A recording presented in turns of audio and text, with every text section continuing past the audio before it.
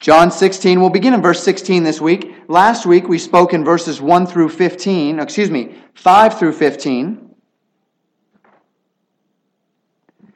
Speaking about the disciples' enablement, that being the Holy Spirit in our lives. Speaking about the sin, the righteousness, and the judgment as the Holy Spirit convicts the world. Speaking of the empowerment that the Holy Spirit gives to us, the enablement that He gives to us in order to be sanctified and in order to serve Him with our hearts and lives. This week we pick up in John 16, verse 16, the title of the message, A Disciple's Joy. We have often defined the difference between happiness and joy here at Legacy Baptist Church. Happiness is an emotion. It is rooted in circumstances. Happiness is what I like to call situationally dependent. Regardless of how cheery one's disposition is, regardless of how happy a person can be, there are certain circumstances in our lives that inherently make us unhappy. Perhaps this unhappiness is due to the loss of a loved one. Perhaps this unhappiness is a health problem. Perhaps it's just lack of sleep. My daughters get pretty unhappy when they don't have enough sleep. As a matter of fact, they inherited that from their father, because their father gets pretty unhappy when he doesn't get enough sleep. There are other circumstances in our lives whereby it's simply, one might say, impossible to be happy within the nature of the circumstances that we go through in life. Regardless of what that circumstance is, happiness is a feeling that comes and goes, and happiness has definite dependencies. But I'd like to contrast with you this evening the difference between happiness and joy. As we consider the realities of joy, we understand that joy is intended to be, and the word I'm going to use here is transcendent. That regardless of the circumstances we find ourselves in, even in circumstances that make us unhappy, it is entirely possible to maintain joy in our lives. Have you ever experienced this, either in yourselves or in another? Something terrible has happened. Someone passes away. Someone is very sick. Someone is very poor. Whatever the circumstances may be, as you look at that person through these circumstances, you see in their eyes, reflected in their voice, in their actions, a continual joy that seems almost inexplicable to you. How is it that a person in such negative circumstances can seem so joyous? Why is it that it's so inexplicable to us? Well, it's inexplicable because humans are people of cause and effect. Our emotions and our outlook must be based on something. If there is an effect, something, say, like happiness, or if there is an effect like joy, then there must have been something that compelled that emotion, compelled that effect. Cause and effect. And when a person reflects an attitude of joy in the midst of difficulty, even when they are not exactly happy about the circumstances that are in their life, they reveal something about themselves. They are revealing that their hope, that their assurance, that their peace do not rest in the circumstances they are going through, but rather in the character of the God who commands both this life and the next. We're going to talk about this a little bit more as we get a little bit deeper into the sermon. But if I may put it this way, happiness rests upon the circumstances that we're in. Therefore, when circumstances become negative, our happiness can go away. Joy does not rest in our circumstances. Joy rests upon the character of God. And if there's one thing that we have learned about the character of God, if there's one thing we know without a doubt about the character of God, it's that He is unchanging.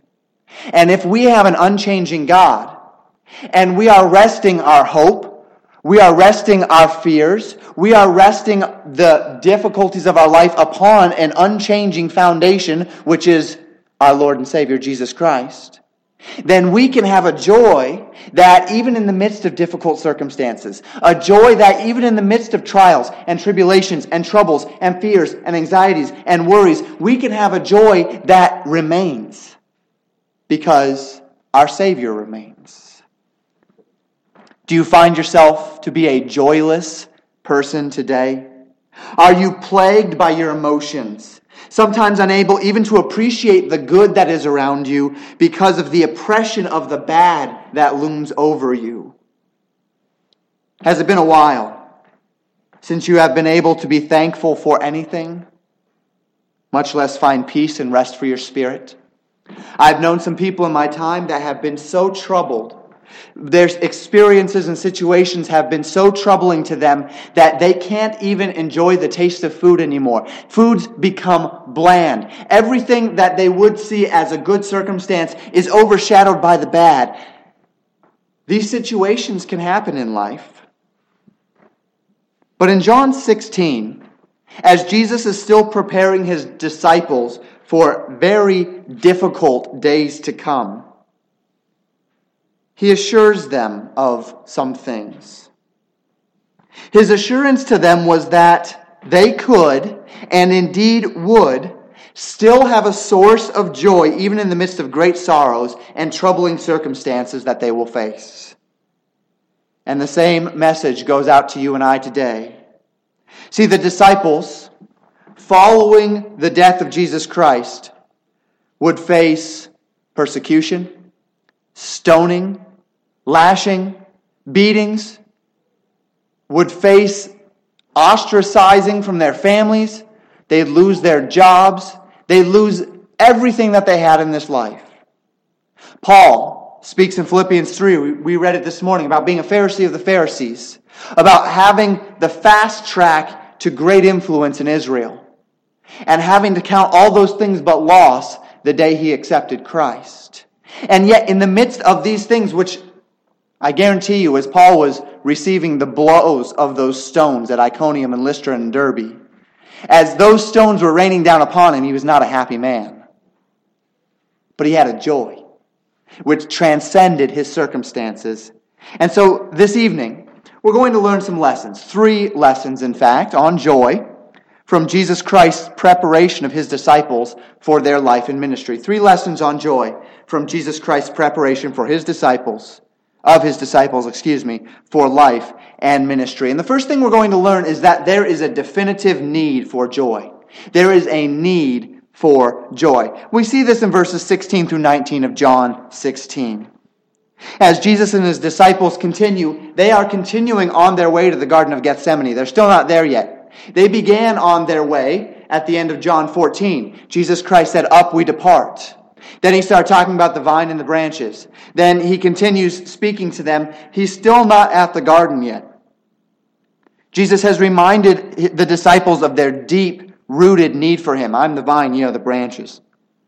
He has taught them of the response which they will receive from the world. Marvel not if the world hate thee. Know that they hated me first. He has revealed their enablement, sourced in the Holy Spirit, that source of salvation, that source of sanctification, that source of service. Yet throughout these teachings, it remains apparent that Jesus is speaking these things because he is about to go away. Look with me at verse 16. A little while, and ye shall not see me, and again a little while, and ye shall see me, because I go to the Father. For these past many years, the disciples have followed a man of sorrows. They have followed a man without any earthly power or influence. Certainly he had power over the spirits.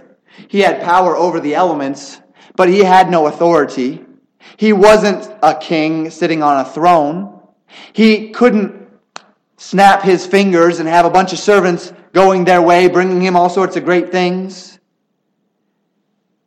He was a man who caused them to see their own weakness, to see their own helplessness. But they had followed this man, and they had done so because though they didn't always understand everything Jesus said, though they didn't always understand what he taught or everything he did, They all believed the words that Simon Peter spoke way back in John 6:68 when he said, "To whom shall we go? Thou hast the words of eternal life." Do you recall the circumstance? Jesus Christ had just said some things that were very hard to swallow. And people left. They just turned around and left following him. And he turned to his 12 and said, "Will you go also?" Peter said, "Go to whom? You're the one that has the words of eternal life. Who should we go to? You are the Savior."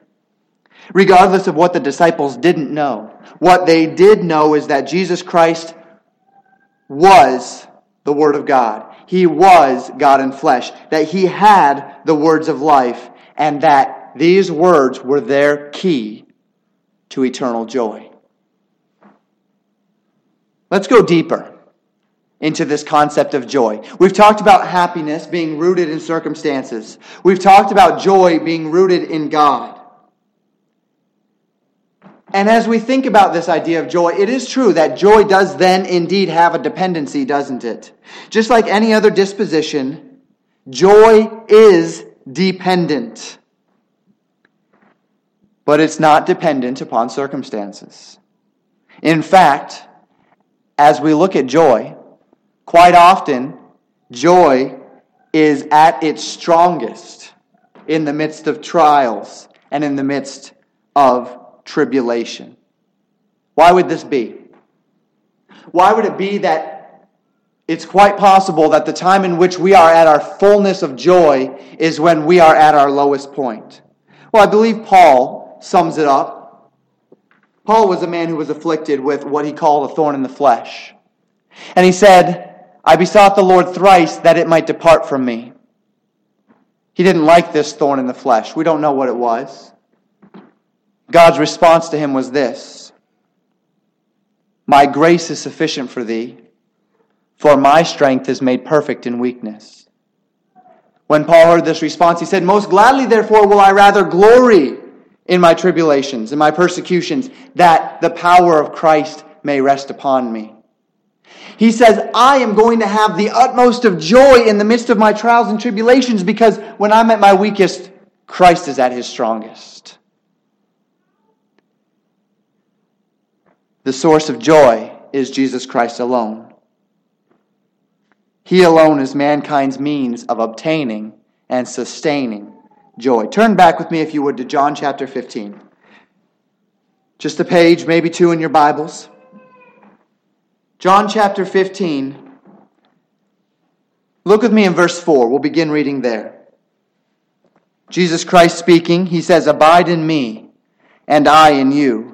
As the branch cannot bear fruit of itself, except it abide in the vine, no more can ye, except ye abide in me. I am the vine, ye are the branches. He that abideth in me, and I in him, the same bringeth forth much fruit. For without me ye can do nothing. If a man abide not in me, he is cast forth as a branch, and is withered, and men gather them and cast them into the fire, and they are burned.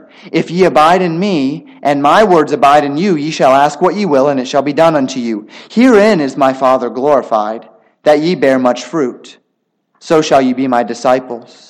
As the Father hath loved me, so I have loved you. Continue ye in my love. If ye keep my commandments, ye shall abide in my love, even as I have kept my Father's commandments, and abide in his love." Notice verse 11. "These things I have spoken unto you, that my joy might remain in you, and that your joy might be full." What do we see here from Jesus' teaching in John 15? Jesus was looking at the vine of grapes and the branches that bore the fruit. He said, "I'm the vine, you're the branches. Anything that you have is supplied through me." The implication here is that a man's joy is directly related to the degree to which he or she is abiding in Christ, drawing our power, drawing our peace, drawing our enablement from Christ. Now, further implications. Well, the unbeliever does not abide in Christ. Therefore, no unbeliever can experience true joy. An unbeliever can be happy. An unbeliever can even be content. But an unbeliever cannot experience biblical joy, because biblical joy is rooted in Christ alone. The believer is in Christ. We are in Christ and thus expected to abide, to draw moment by moment power from Jesus Christ in order to fulfill Christ's will in us.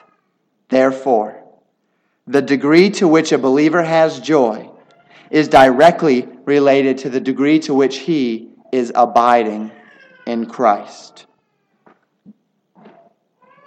The point, this first point, is there is a need for joy. So let's ask the question, why is joy needed? Why is joy needed? Because we live in a society that is filled with great despair. People are unhappy. Suicide rates are skyrocketing. The statistics show us that there have been more military men that have died to suicide than have died in combat since 2001, when the war began in Afghanistan. Why is that?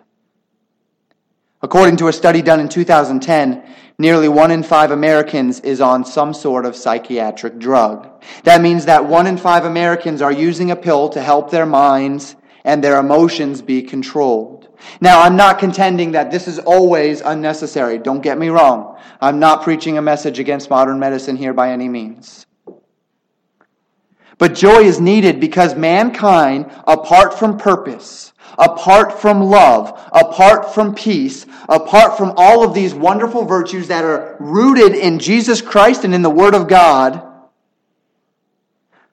those virtues that are rooted in a personal relationship with Christ, mankind without these virtues is a mess. He has nowhere to run to. He has nowhere to turn. He has nowhere to go but inside. And anytime a person turns inside, anytime they turn selfish and start dwelling on themselves, there will be no joy. There's no joy in selfishness. There cannot be joy when we turn our minds and our thoughts into us.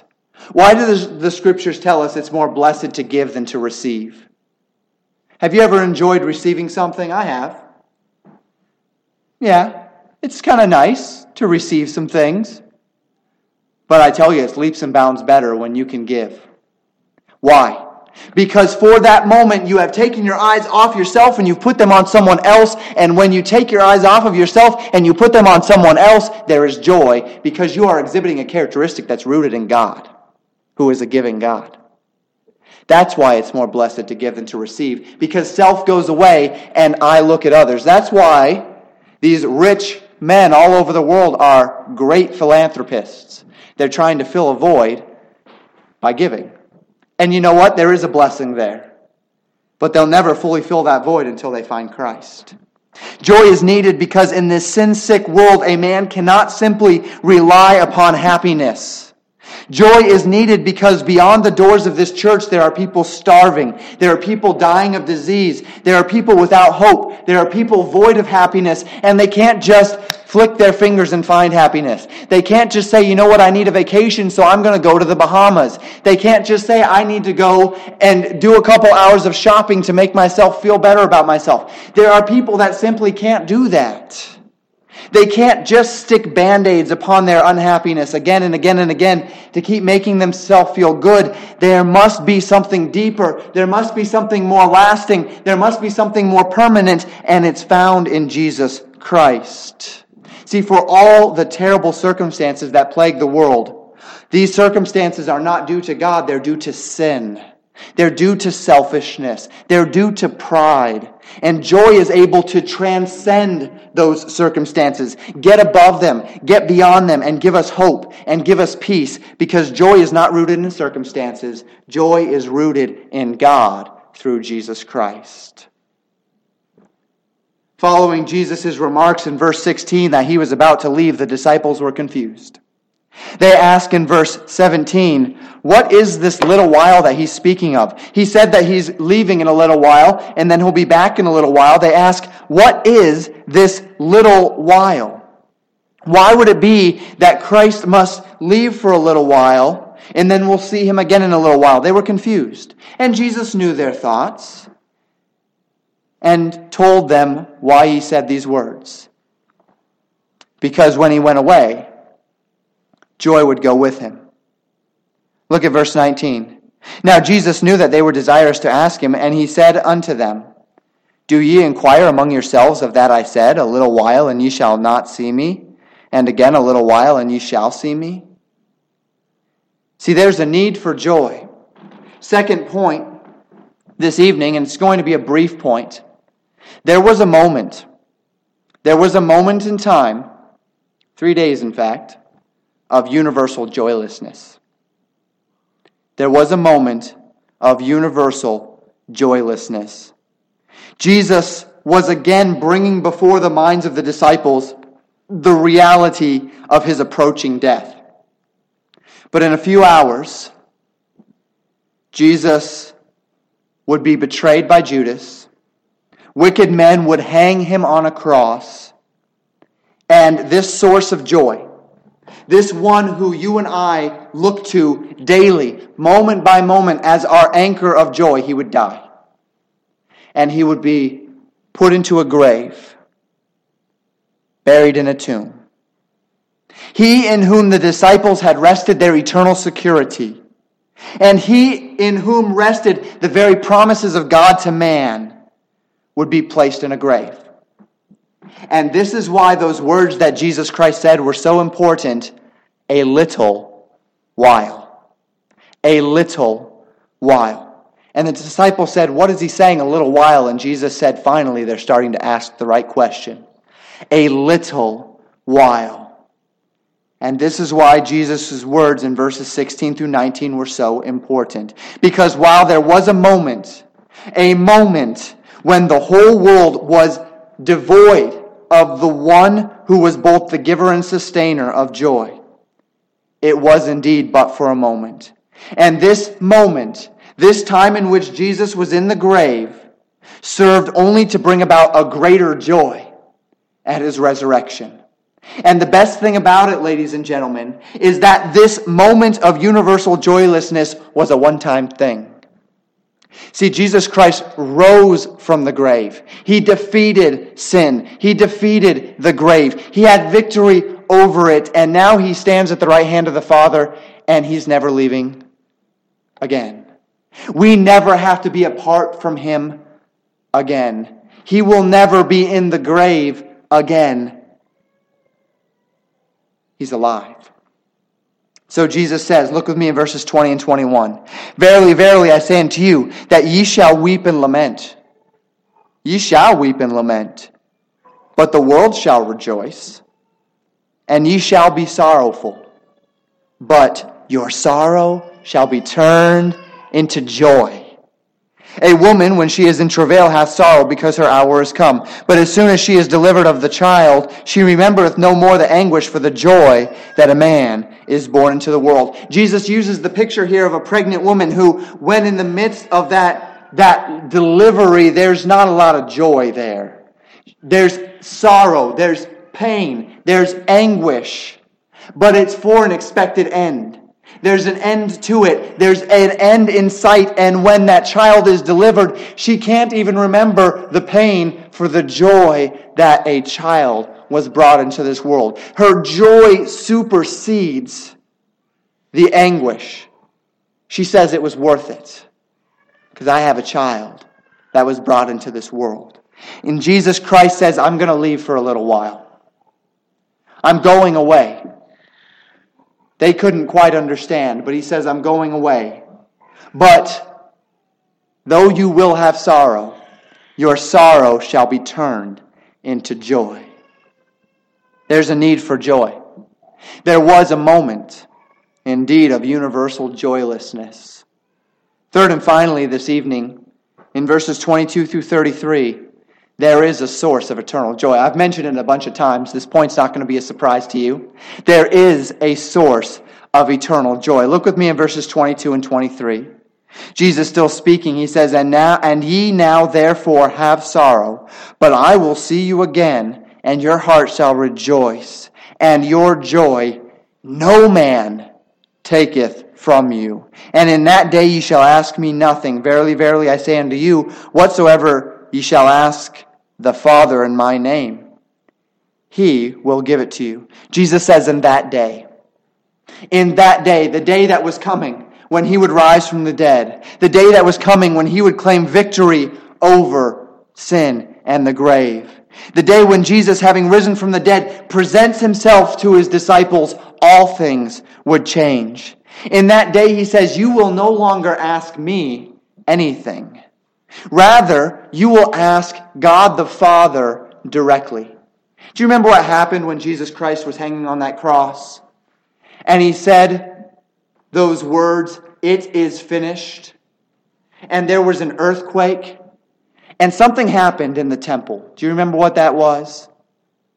The scriptures describe the veil of the temple tearing from top to bottom, signifying that the way into the Holy of Holies, into the presence of God the Father, was now open. That you don't have to go through a priest, that you don't have to go through a pastor, that you don't have to go through a holy man of any sort to get to God, that you and I can go to God directly, the very thing we did this evening as we went to God in prayer. And so Jesus Christ said, I'm about to do something. In a little while you'll have sorrow, but then you'll have an abundance of joy because you don't even just have to ask me anymore. You can go directly to the Father in my name, and the Father himself will listen to you, will hear you, will answer you. What a privilege. What joy. And in that day, according to verse 24, the disciples' joy will be full. The psalmist said this in Psalm 16, verse 11. Thou wilt show me the path of life. In thy presence is fullness of joy. At thy right hand there are pleasures forevermore. The psalmist said, God, in your presence, that's fullness of joy. Well, we know that Jesus does indeed sit at the right hand of the Father, don't we? The scriptures testify to us that Jesus Christ died, he rose again, he ascended, and he sits at the right hand of the Father. And here's the thing.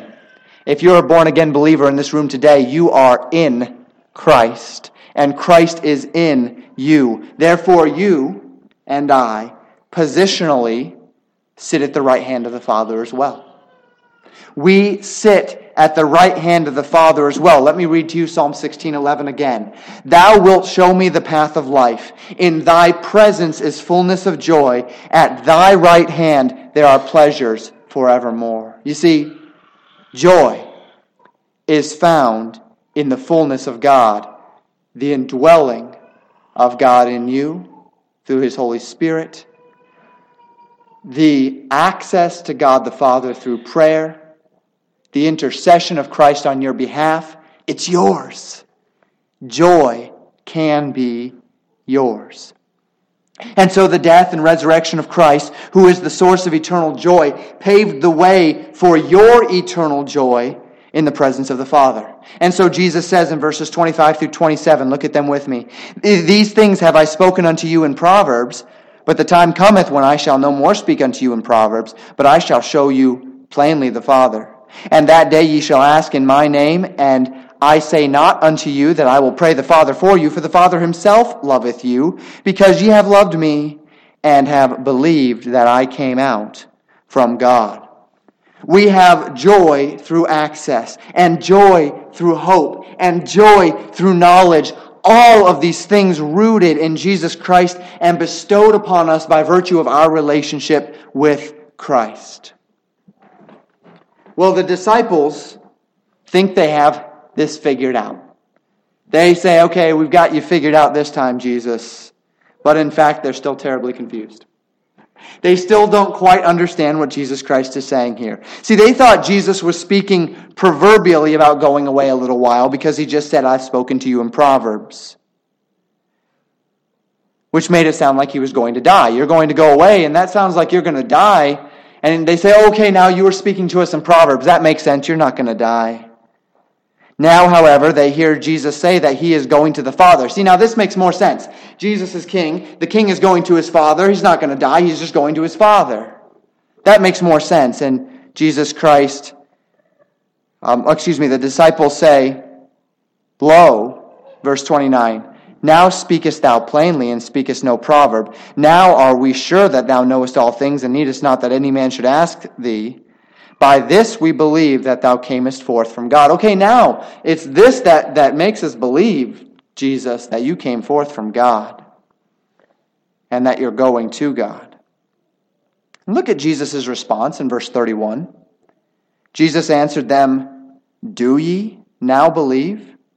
Behold, the hour cometh, yea, is now come, that ye shall be scattered, every man to his own, and shall leave me alone.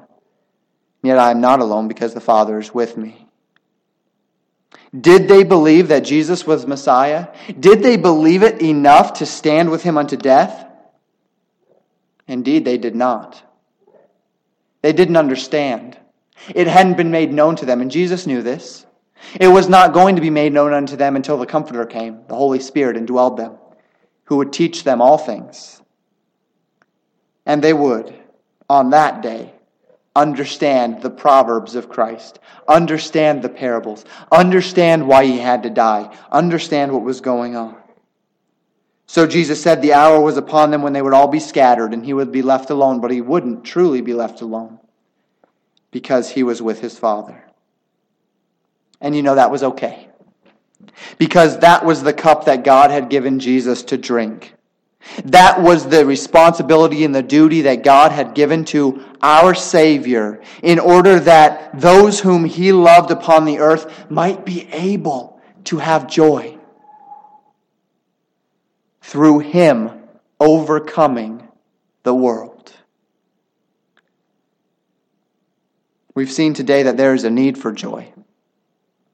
We've seen today that there was indeed a moment of universal joylessness when Christ died and was put in that grave. But that there is now a source of eternal joy. Who was in eternity past, who will be in eternity future, the Alpha and Omega, the beginning and the end, the Word of God incarnate, our Lord Jesus Christ. But all of this knowledge about joy gets us nowhere if we can't properly apply it biblically to our hearts. So let's do that now as we close. Jesus Christ is the source of all joy. Jesus Christ paid the sin penalty of every man who ever lived when he died on the cross of Calvary, so that every man has access to this joy that comes from hope, peace, and love founded upon a relationship with God through Jesus Christ alone. And the first question I must ask, as I often do, because I desire to take nothing for granted among us, is this: do you know the one who is the source of joy? Do you know Jesus Christ personally? Do you know, have you ever had that time where you have accepted Jesus Christ as your personal Savior? Where you have recognized that you are a sinner? Where you have recognized that your sin condemns you to hell? Where you have recognized that there is nothing that you can do to save yourself? There's no amount of works. There's nothing that can work your way into favor with God, and instead have believed on Jesus Christ, have placed your faith and trust on the finished work of Jesus Christ to save you from your sins and to make you a child of God. If you have never done this, then you do not, in your current state, know true biblical joy. In fact, you cannot know biblical joy if you have never accepted Christ as your Savior. But you can know joy if you will but place your faith in the one who is that source of true biblical joy. If you do recognize that you're a sinner, that you cannot earn your way to heaven, that you are not on your way to heaven, that you've never accepted Christ as your Savior, if you will humble yourself before God and ask Him to save you from your sin, He will. Because our God is faithful. And you will be born again in Christ, and thus have access to the one who is fullness of joy.